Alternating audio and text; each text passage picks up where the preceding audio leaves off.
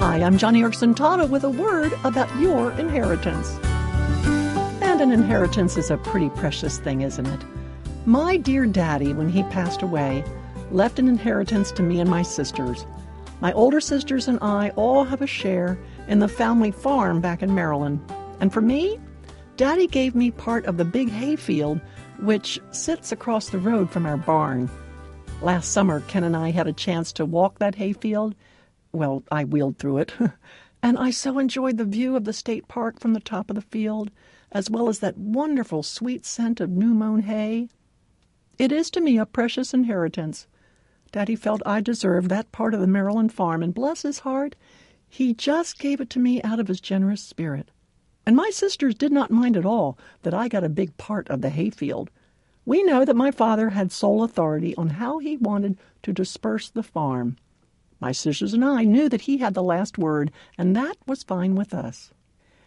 And in a special way, I think this wonderfully parallels what the Bible has to say about our inheritance as Christians. Like our earthly fathers, our Heavenly Father has sole discretion on how he doles out our inheritance.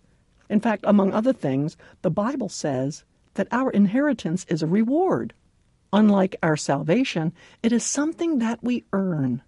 Colossians chapter 3, verses 23 to 24 says, "Whatever you do, work at it with all your heart, since you know that you will receive an inheritance from the Lord as a reward." But there's one more important thing the Bible says about our inheritance. We can lose it. We can diminish it. We can lessen it and make it smaller.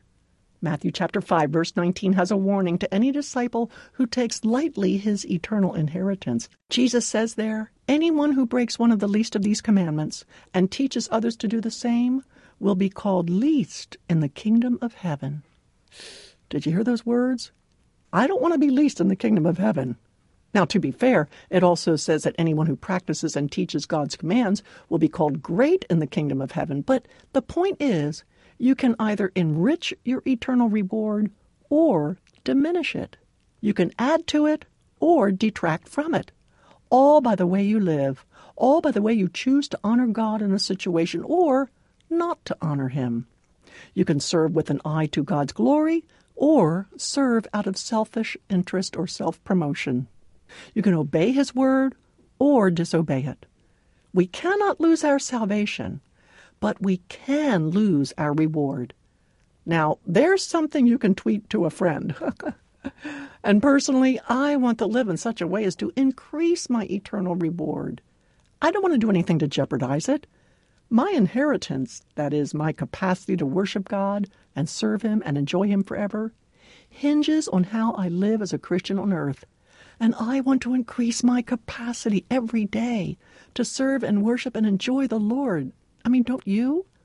So, friend, whatever you do today, as Colossians chapter 3 says, work at it with all your heart. Live to God's glory, since you know you will receive an inheritance as a reward. Now, I hope with all my heart that this helps empower you to live today, because you are my Christian sister. You're my brother in the Lord. And together, I want us to get excited about the inheritance reserved in heaven for us. It's a precious thing, so let's live in such a way as to build it up. Hey, pass on this encouragement to your Facebook friends. Just go to my radio page at johnnyandfriends.org and like this on Facebook.